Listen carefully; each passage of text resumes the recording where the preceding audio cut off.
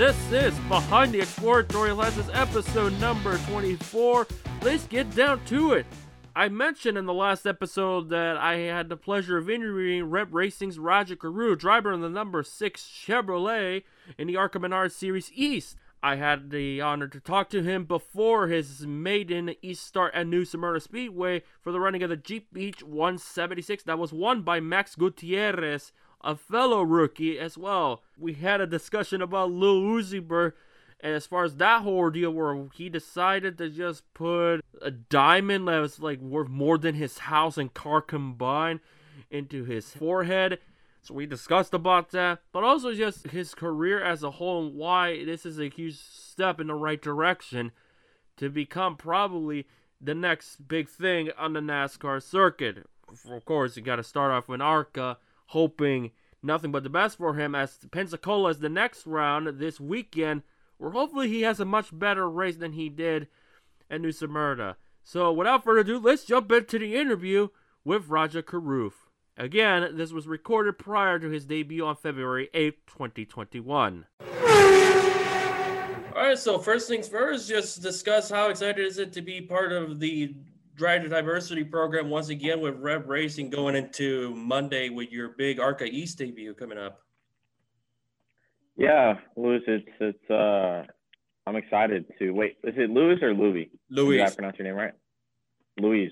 Thanks for asking, though. All right, but yeah, Louis. So going into Monday, it'll be fun. I mean, it's an honor to be in this program. Like really starting my third year, first doing legend cars, and now late models, and then being in the ARCA Menards Series East it's a dream, man. And I'm really just excited and thankful for everybody in this program and everybody in that shop back there, and everybody that with Max as well, and my family. It's a lot of people are behind me and have helped me so far. I'm excited to make them proud coming soon. Now, what have you been able to do to prep for this moment? I know you're involved with the iRacing stuff. Me not being too familiar with it as far as what tracks are available, have you able to do some laps at the simulator with New Smyrna, if it is included by chance? Yeah, so in terms of prep, I've definitely done a lot of iRacing. The New Smyrna they've got on there is pretty accurate to real life track wise, and I've made laps there at the combine in 2019. So I got a little bit of an idea how to get around that joint. Obviously, it'll be in a different car now, but I've definitely done some practicing with that place, and really just that and being at the shop. And for our car that we're bringing there, I mean, we've kind of built that thing from the ground up essentially, and over this off season, and we've worked really hard on doing that. I in reality, I probably haven't done much, but I feel like I've learned a lot in being there every day and working on the car and seeing the different nooks and crannies and different things that are and how much goes into building these race cars. Even this is ARCA stuff. It's tenfold for the Cup Series stuff. So that and really just watching film and stuff, but at the same time not over analyzing and really psyching myself out just because at the end of the day, it's another race car, it's another racetrack, and you can't undersell yourself and you can't be unprepared, but at the same time, you can't psych yourself out and be really, really, out of your skin when in reality, we're just going racing. So. What were you able to learn from your experience of the sim a couple of years ago running at New Smyrna compared to the other tracks that you've ran in the past? Are there some similarities, or is it just something that stands out from that circuit over the others? Yeah, so New Smyrna was the first place I went to in a late model, and so really that's what I kind of based off of my knowledge off of for a lot of last year, just being at the first place that I made laps at. And so it'll be cool to go back there and now to be racing and in an ARCA car too. I'm just really excited, and I think we'll have a good night on Monday. Have you also learned from your fellow members from Rev Racing, like a Nick Sanchez, who was one of the drivers that competed last year? And if you have, what is kind of the thing you lean on towards them? Yeah, both Nick and Chase have been really, really helpful to me, and have answered all my questions and more, and helped break down stuff for me with the limited experience and seat time that I have, and helping get me up to speed as much as I can with those guys, and Mark Green and Doug and Glenn and everybody that's here at the shop. You know, they've got years and years of experience, longer than I've been alive. So to get knowledge from them and get different, tidbits from every person is helpful. And I'm really just ready to go. Speaking of Mark Green, how just kind of this right, having somebody that has been involved as like NASCAR National Touring, of course, being part of the Green family that has driven at all three types of levels. So how helpful he's been in your path? Yeah, Louise, like Mark has been awesome, and I've really enjoyed, kind of being, I guess, his pupil right now, just trying to pick his brain and learn as much as I can from the years that he's been racing and working on race cars. And it's been really fun, and he's steered me along the right path and everything really so far. So it's been very fun, and I'm excited to, go through this year with him and hopefully years to come.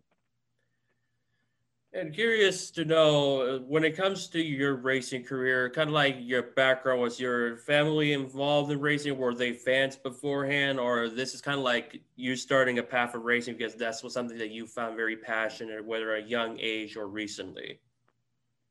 Yeah, so I mean, I've been interested in racing since I was like probably 5 or 6.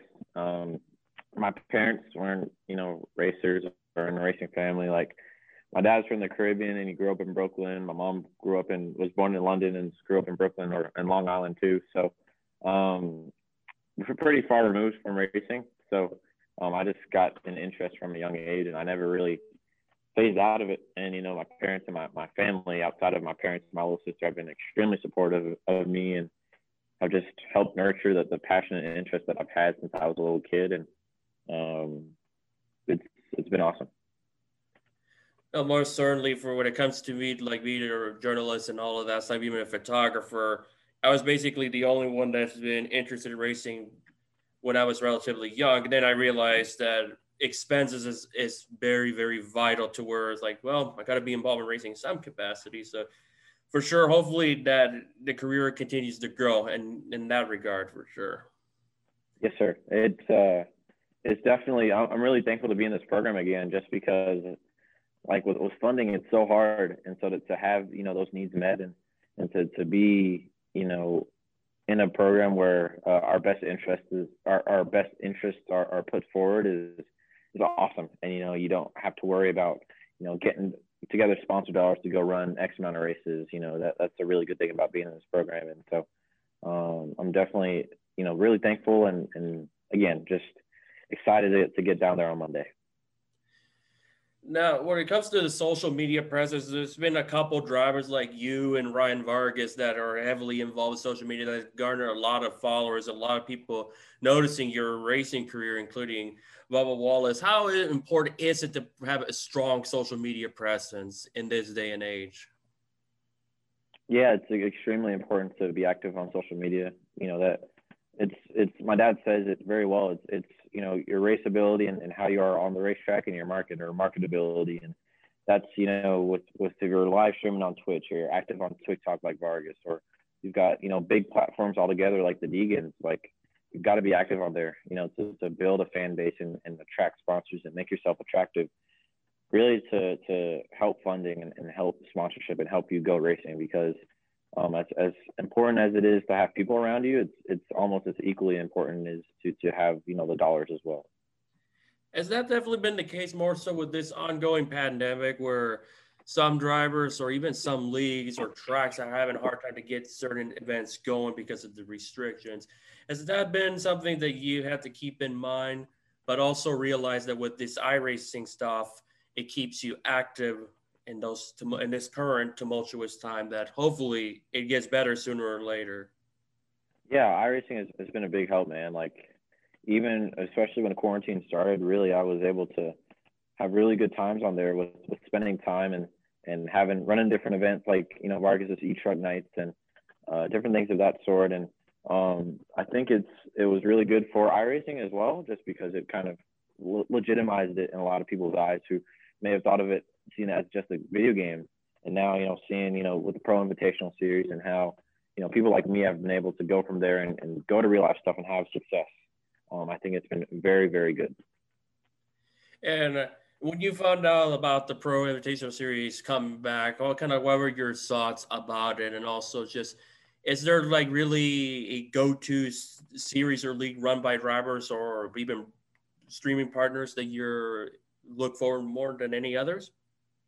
Yeah, I mean, the Pro Invitational Series coming back, I mean, I really want to be in that series because I really feel like I'll be a contender off the bat, and that'll be fun. And in terms of other stuff I do on there, like, I do that Monday night racing league with like Ford Martin and, Kyle Busch, Connor Daly, et cetera, really big names in the sport and upcoming names as well. So there's that. And then obviously for, your sim racers, you've got Road to Pro, and that's something that I'm interested in racing in as well this year, and with aspirations of potentially being the Coke Series next year. And I've kind of said this a couple of times, kind of jokingly, but maintaining the series, it's like, I want to be the first person to potentially, I guess, win an ARCA race and win a Coke Series race. I feel like that's an achievable goal I can hit in the next couple of years, and I'm just excited to have that opportunity. And iRacing has not only been a great partner for me, but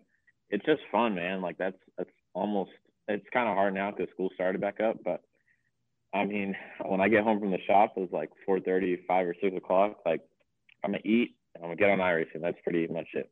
But now I have homework, so can't really do that. But yeah, homework as in, like, of course, education. And speaking of education, because I told this, if I recall, to Jesse Little when I interviewed him almost a year ago, just the importance of having an education, because of course, you have Brian Newman, even Brett Bodine has an education degree. How important is it to have that while juggling racing and other stuff in your life? Yeah, I mean, Luis, it's really important, I think, to have an education just because it makes you more well-rounded. And like I said, it makes you more attractive to sponsors to say, all right, this guy is driving race cars, but he's also able to devote some of his time to getting an education, whatever capacity, past high school. So I think that's really important. Like you said, you've got, Ryan Newman that went to Purdue, and, Jesse, going to UNCC, Stephen Parsons as well, and or I guess graduated from UNCC. And I think it's only positive. And I think, me going to Winston-Salem State is great, and potentially being able to, graduate in 2024 and hopefully at that point, maybe, be truck racing or potentially going truck or Xfinity racing. So to answer your question directly, it's really important, I think, to have an education past high school, I think, just because it makes you more well-rounded and attractive to partners. And what kind of education pursuit you're going for right now, like a major or a minor? Motorsports management will be my major. And if I do a minor or my minor, I want it to be probably mass communications or something in that area. My dad is a teacher in the School of Communications at Howard University, and that's something I'm kind of interested in too. So yeah. That is very intriguing that there is like a major for motorsports management.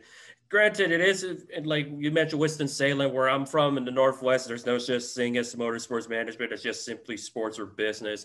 Just kind of being around in that area and having a major that is very niche and unique and extraordinary, in my opinion, just kind of describe it to those who are not familiar or want to pursue that kind of career path as well. Yeah, so motorsports management is like a degree that I'm trying to get at Winston-Salem State. That kind of encapsulates the team ownership side of racing, and really if you want to go into racing operations at NASCAR, whether it's calling races or being an official or potentially owning your own team or running a team or shop foremanship or something of that sort, that's what it helps you with that.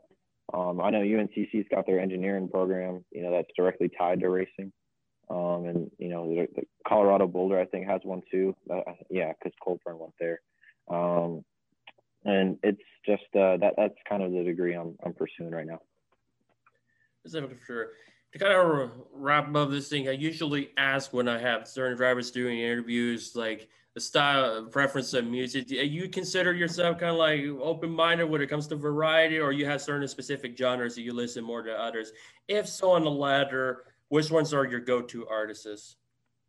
Bet. So, like with music, like I definitely have my go-to genres and artists, but I feel like as a whole, like I have a pretty diverse music taste. But like currently, like I think my heavy rotation right now is probably Polo G, Rod Wave, um, man, that's kind of hard. And dang, I should have prepared for that. But I mean, and then personally, like, growing up, I like Linkin Park a lot, and Daughtry. Those two people, or those two groups, were who I listened to a lot growing up. Along with Lil Uzi Vert. But those are kind of, I got a really diverse music taste. I'm gonna plug my Spotify at some point so you guys can see kind of the diversity in the music I listen to. So I'm sure you heard about what was going on with Lil Uzi Vert putting that expensive diamond thing.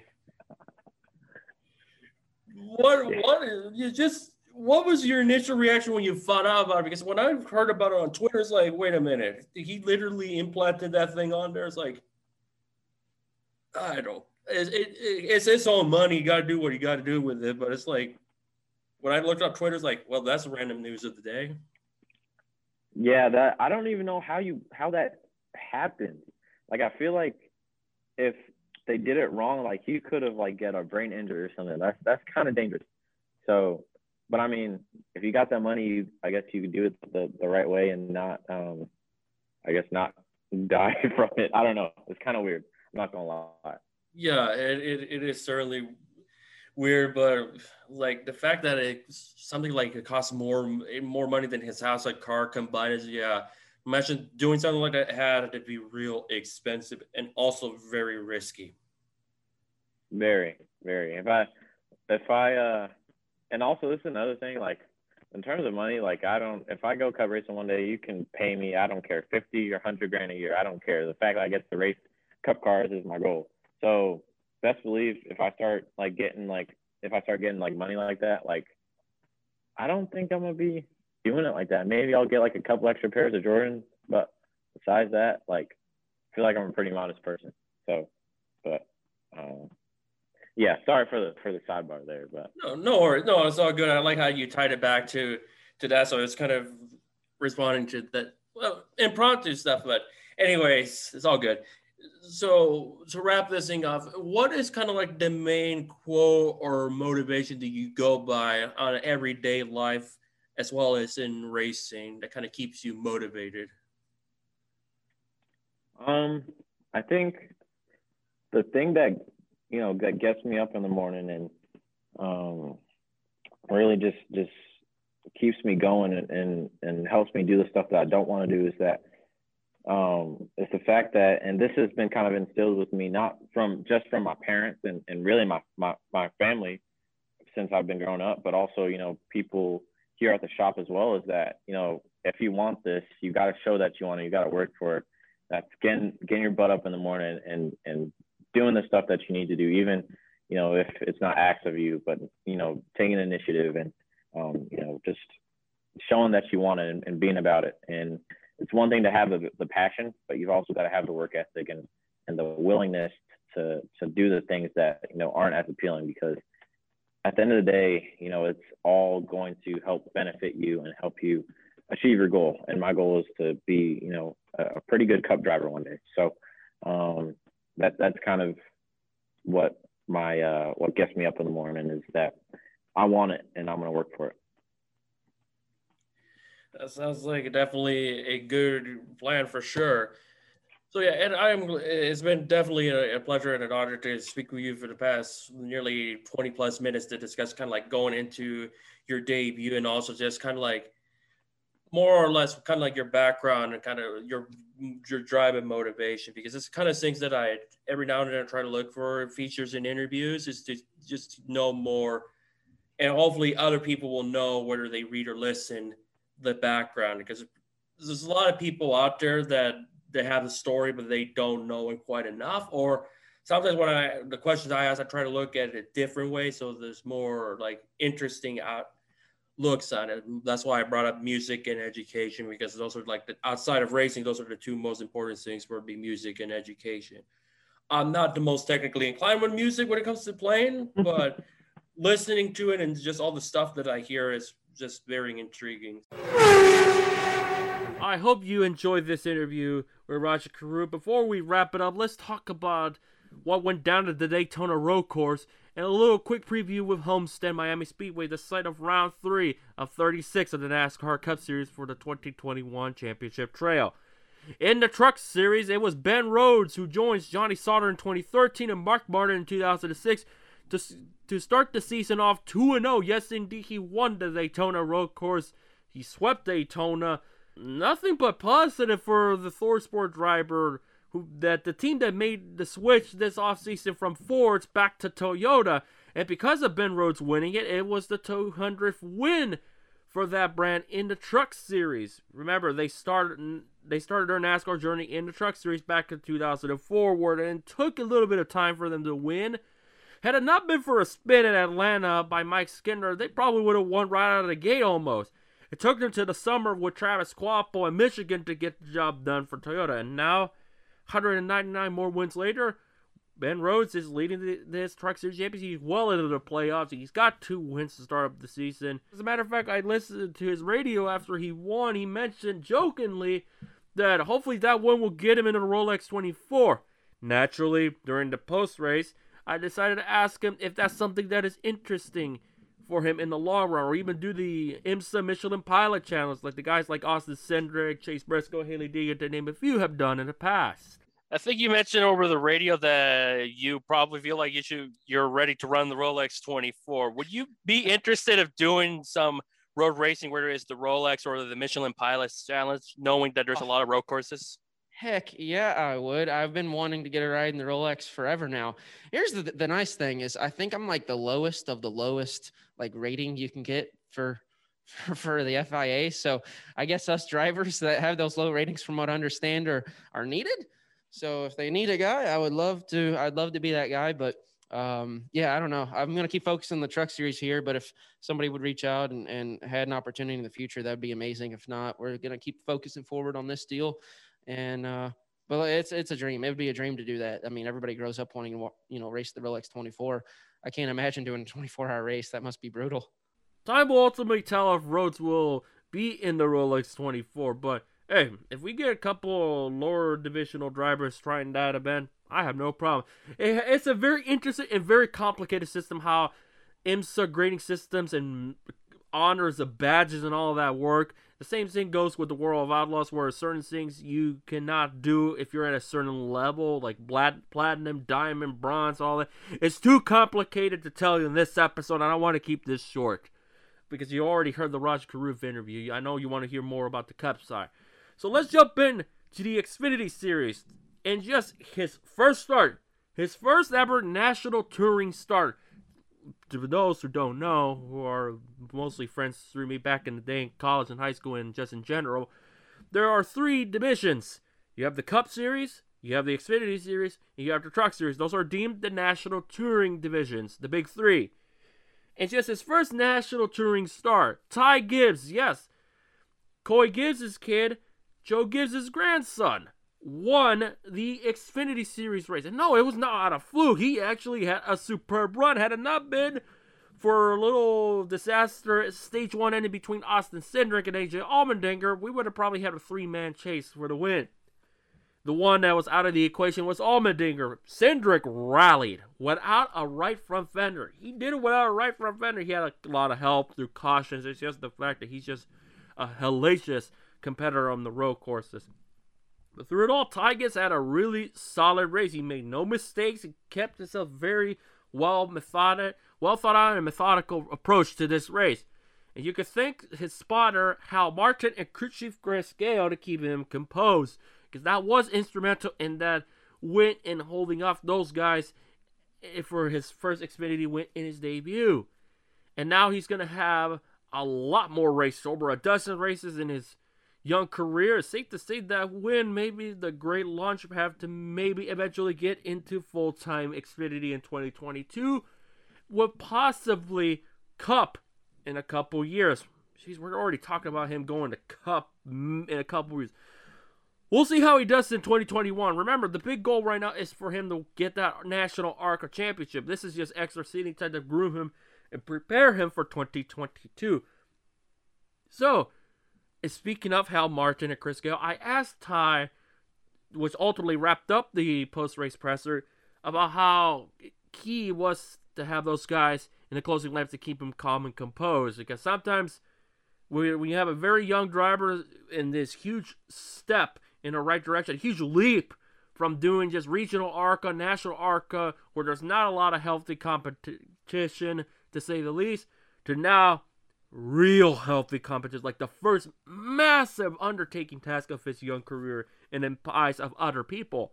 So I asked him in the closing laps, how vital is it to keep those guys keep him calm that would lead him to his maiden win? Throughout the race, you had, of course, Hal and Chris guiding you to keep yourself composed, especially during the close laps with battling Austin. How neat is it to have a couple guys to keep you under your toes, knowing that there's a lot of racing left at that point? Yeah, this Hal Martin is like a therapist almost. He talks me through everything and keeps me calm, and that helped me out a lot. And Chris was on the box giving me directions on the fans and which ones to use and not, and just kind of making sure I've got everything set up. And, those guys just really walked me through that. And if I didn't have them, I couldn't do any of this. So, it's a good deal. And I just can't thank everybody enough. It's just how neat is it to get a win on the road course, knowing that you're pretty much a big Formula One guy. Yeah, it's super cool to even be able to run a road course and especially to run in the top five and go for the win in the Xfinity car. These things are so hard to drive. And, I always just look up to one of my favorite drivers here at Cincinnati. He was one of the baddest dudes to ever live and ever drive a race car. So it just dreams come true. That's all I've got. I'm completely depleted. I've used everything out there, and I'm about to fall asleep, to be honest with all you guys. As I said already, time will ultimately tell how Ty will fare in the upcoming Xfinity races in 2021. Of course, again, he's full-time in the National ARCA Tour, where he's no doubt the odds-on favorite to win the championship. He's pretty much essentially a lock. Sure, Daytona did not win well with him. Neither did Derek Griffith or Gracie Trotter, for that matter, just to name a couple, or even Brittany Samara. But we'll see how Ty fares in National ARCA. I should expect him nothing but a championship run. Nothing less but a championship run. Now in the Cup Series, because in his 38th start, Christopher Bell, and let me mention this real quick. Christopher Bell had a strong Daytona 500. Sure, he wasn't the favorite driver out there after being involved in multiple, for quote-unquote initiating the big one on lap 13 that ultimately led to lightning, that the race was halted for nearly 6 hours. And also another incident later in the race. So he wasn't necessarily the favorite driver out there. But besides those hiccups, he was strong in the 500. He had a strong car. And in the road course, he had a really good race. To the point I was saying before, he actually won the race. And I'll explain how he won it. He was basically my driver of the day. Just the fact that he was up there, wasting no time in his opportunity to run for Joe Gibbs on the Cup level, because he's driven for them in Xfinity for a couple years. To be that instant and successful that quick, it's impressive.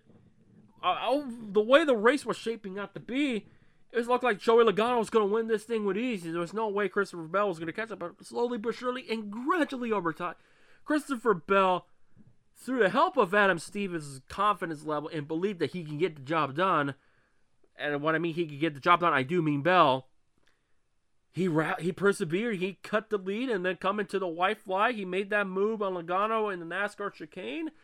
And lo and behold, Christopher Bell is a Cup Series winner. Becomes the 35th different driver to win in all three National Touring Series. It took him 2,041 days between his first National Touring win at Eldora in 2015 in the Truck Series to his Cup win in 2021 at the Daytona Road Course.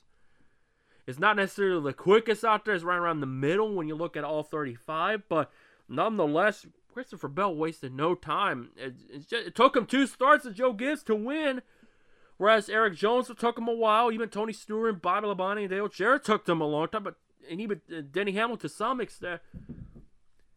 He wasted no time. He was as a matter of fact, he was a lot quicker than Kyle Busch. Kyle Busch didn't waste no time to winning in a Gibbs car in 2008 at Atlanta. That was 4 races. Bell did it in half of the amount. 2 starts. And now he's in the playoffs along with Michael McDowell. And also for the first time since 1950, the first 2 races of the NASCAR Cup Series Tour were won by first-time winners. If we see it again at Homestead, which could happen, if Tyler Reddick remembers that there's 267 laps instead of 266, he'll be fine. And hopefully he does have a similar success like he did last year, because I do think Reddick is a contender for this run. He is a contender. And I was vocal about it on the podium finish that I don't see anybody winning for the first time in 2021. I expected Bell to be real good and be in the playoffs via points and have a good point season, but I wasn't necessarily expecting him to win, because you have the Bristol Dirt Race where he will be a favorite. He probably will be going for that win. But you got to consider guys like Kyle Larson and Ricky Stenhouse Jr. Yes, I am including Ricky Stenhouse Jr. because he'd be a dark horse for that one. But Bell's already a winner. And it took a few days later to ask somebody around the Toyota camp about the significance of Bell. But other people already asked that. But he mentioned that Bell winning, and I'm talking about TRD President David Wilson, he said that win validated every ounce of money he has put forward onto Christopher Bell, who has been part of the Toyota camp for a decade, dating back to his dirt days. And with that in mind, I thought of Jesse Love, who's going to be 16 soon. And I thought to myself, well, if Bell has been around for a decade, I'm a couple months older than him. That was during his teenage days, so similar in the spot where Jesse Love is right now. So I asked David Wilson the significance of having a young driver and the importance of keeping guys like him in the long run where success and seating opportunities are a challenge. And it is. So here is what he had to say about that. It's a tough science, driver development, because, the way that we're wired is we want to apply science to everything we're doing, including this. And we measure everything. We have data on these drivers. They have no idea about. And some of it is in sports in general, the kind of the money ball aspect where you're using data and the application of data, not to go down a rabbit hole, but I think the big differentiator in the success of any organization in this sport will be their application of data, of so much data and what they do with it. And we put a lot of effort into that. But here's the trick box is you can only go so far with that, because every one of these young people are different. And we learned early on that they all come along at their own rate, at their own level, and you have to treat them as individuals. I know that sounds obvious, but sometimes you just want to treat them as a group, and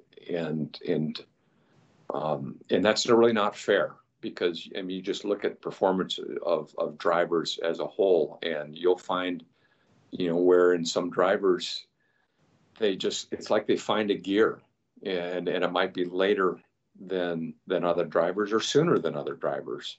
I tend to look and measure. I can't help it but look at Kyle Larson as it comes to measuring how Christopher Bell is doing. And I think you guys probably know this, but I think Kyle, it took him almost 100 starts to win his first Cup race. Maybe it was like 99. And I think it was Chase Elliott. Took him 99 starts to win his first Cup race. Is Christopher Bell any better than them because he won on his 38th? No. It's just, Christopher Bell is different, and he's been in different cars and different opportunities. So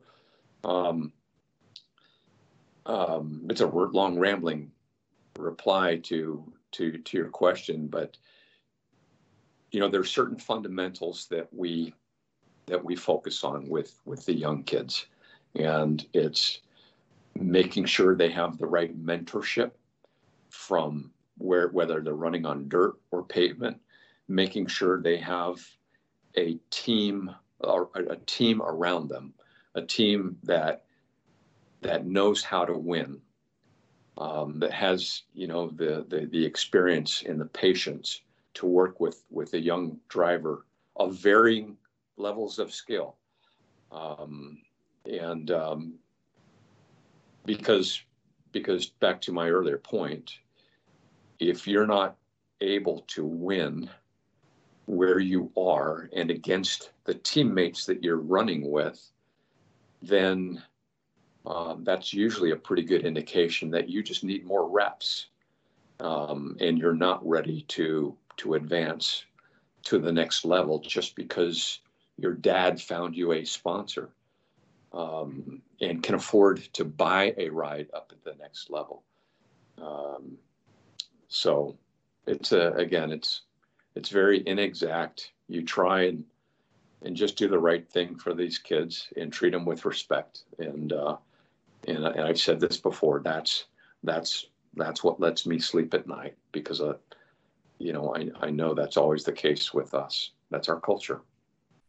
It is certainly a big win for Christopher Bell, a huge weekend for Joe Gibbs Racing when you consider Ty Gibbs also winning for the first time on a NASCAR level. So things can only go up for Toyota and Joe Gibbs Racing. Whereas Team Penske are just hoping they just make it out alive without disappointment, heartbreak, or damaged cars. And I do include Matt DiBenedetto, since it's basically an alliance car. And more so when Austin Cindric takes over in 2022, and where DiBenedetto's looking for a ride in 22. Some people are already saying he's probably going to be in the Ganassi car, depending on Kurt Busch's 2022 status, but we'll see about that.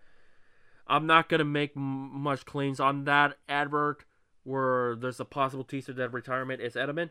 We'll see how that goes in the coming months. But the big focus is on racing, and racing indeed will we be focusing on. And that being Homestead-Miami Speedway, home of the Dixie Vodka 400. So I asked Cole Custer, who's no stranger to success at the 1.5 mile circuit, that some people say it kind of has a variation of the old Atlanta and Darlington. How much of a difference has it been driving a 550 horsepower package car in the Cup Series last year and going into this race to what he used to in Xfinity, where he was like a favorite every time they come to Homestead, in which he was able to win one of those. So I asked him that, and also a follow-up to it, how important it is to be well, and not just himself, but Stewart-Haas Racing as a whole on those 1.5 tracks with 550 labeled, to where consistency is key. Because that's the thing about Cole Custer last season. Consistency wasn't there. Yeah, he had that one win in Kentucky, but the consistency just was not there. He started out pretty good, but he expects a little bit more than just being top 15 in 2021. It's a complete 180. So that was one of the things that was really tough for me. I mean, just getting used to what the 550 package was and how the Cup cars drove. I mean, it was the exact opposite of what the Xfinity cars were, at least from, how my philosophy was on driving those cars. And it took me a lot of learning on how I was going to change my driving style to fit the Cup car better. And it's just a matter of, you have way more downforce, less motor, and you have to figure out how to carry the throttle pretty much is the biggest thing. Just be able to drive it into the corner deep and figure out, how you can keep your long run speed in your car and just kind of how much you want to trim it out and things like that. You feel like that is instrumental of finding that consistency you've been looking for? Yeah, for sure. I mean, it was something that, for me, just getting used to the cars and figuring out what I need to be doing. And then from just a team standpoint, I mean, I think we've kind of over, the last 10 years, little bit over a year, we've worked pretty hard on trying to figure out what's the best package for me at these 550 tracks and figuring out what I like in the car compared to, what our teammates like, and, and then using our teammates' notes to see what we can try. And it's just always an ongoing process to see, how you can get yourself better. That'll do it for this episode. I hope you enjoyed the people's thoughts and inputs on my questions. I hope you really enjoyed the interview I had with Rajah Caruth and learn a little bit more about him, because there's some that know Rajah Caruth through Bubba Wallace or his late model win a year ago, and vice versa, but I want to ask other questions to get him thinking, a different mindset, to provide you a different story than what you hear from other people's outlets. And I'm not competing with anybody, to say the least. I just want to provide something different to those who bother or care to listen. If you're listening right now, I salute you big time. Make sure you listen to this podcast on a frequent basis, where I had guests on. As I mentioned last time, season 2 will be guest driven. It won't be weekly. To keep an eye on what I'm doing, on Twitter at DLT Files, Instagram Luis D Torres 94, it's LUIS D as in David TORRES 94. Want to check out my articles and how I feel about certain things? The Podium Finish and Motorsports Tribune is the sites to go. Just type it in on Google and you'll quickly find it. ThePodiumFinish.net, MotorsportsTribune.com. If you don't want to look it up on Google. Speaking of Google, you can listen to this podcast through Spotify, SoundCloud, Apple, and Amazon. Those are the 4 you can listen to it. Make sure you check out my website where I have the latest photo galleries, blogs, and so forth. LuisDTorres.com. The brand Luis Torres Multimedia. And I think that's all the plugins I have. Yes, indeed. Facebook is where you'll find Behind the Exploratory Lenses, the page where you'll get to see the upcoming episodes, an idea what I'm going to talk about, etc., etc. So until we meet again, I hope you enjoy this episode once again. Just be mindful, have a safe week, weekend, month ahead, but more importantly, be mindful and stay safe.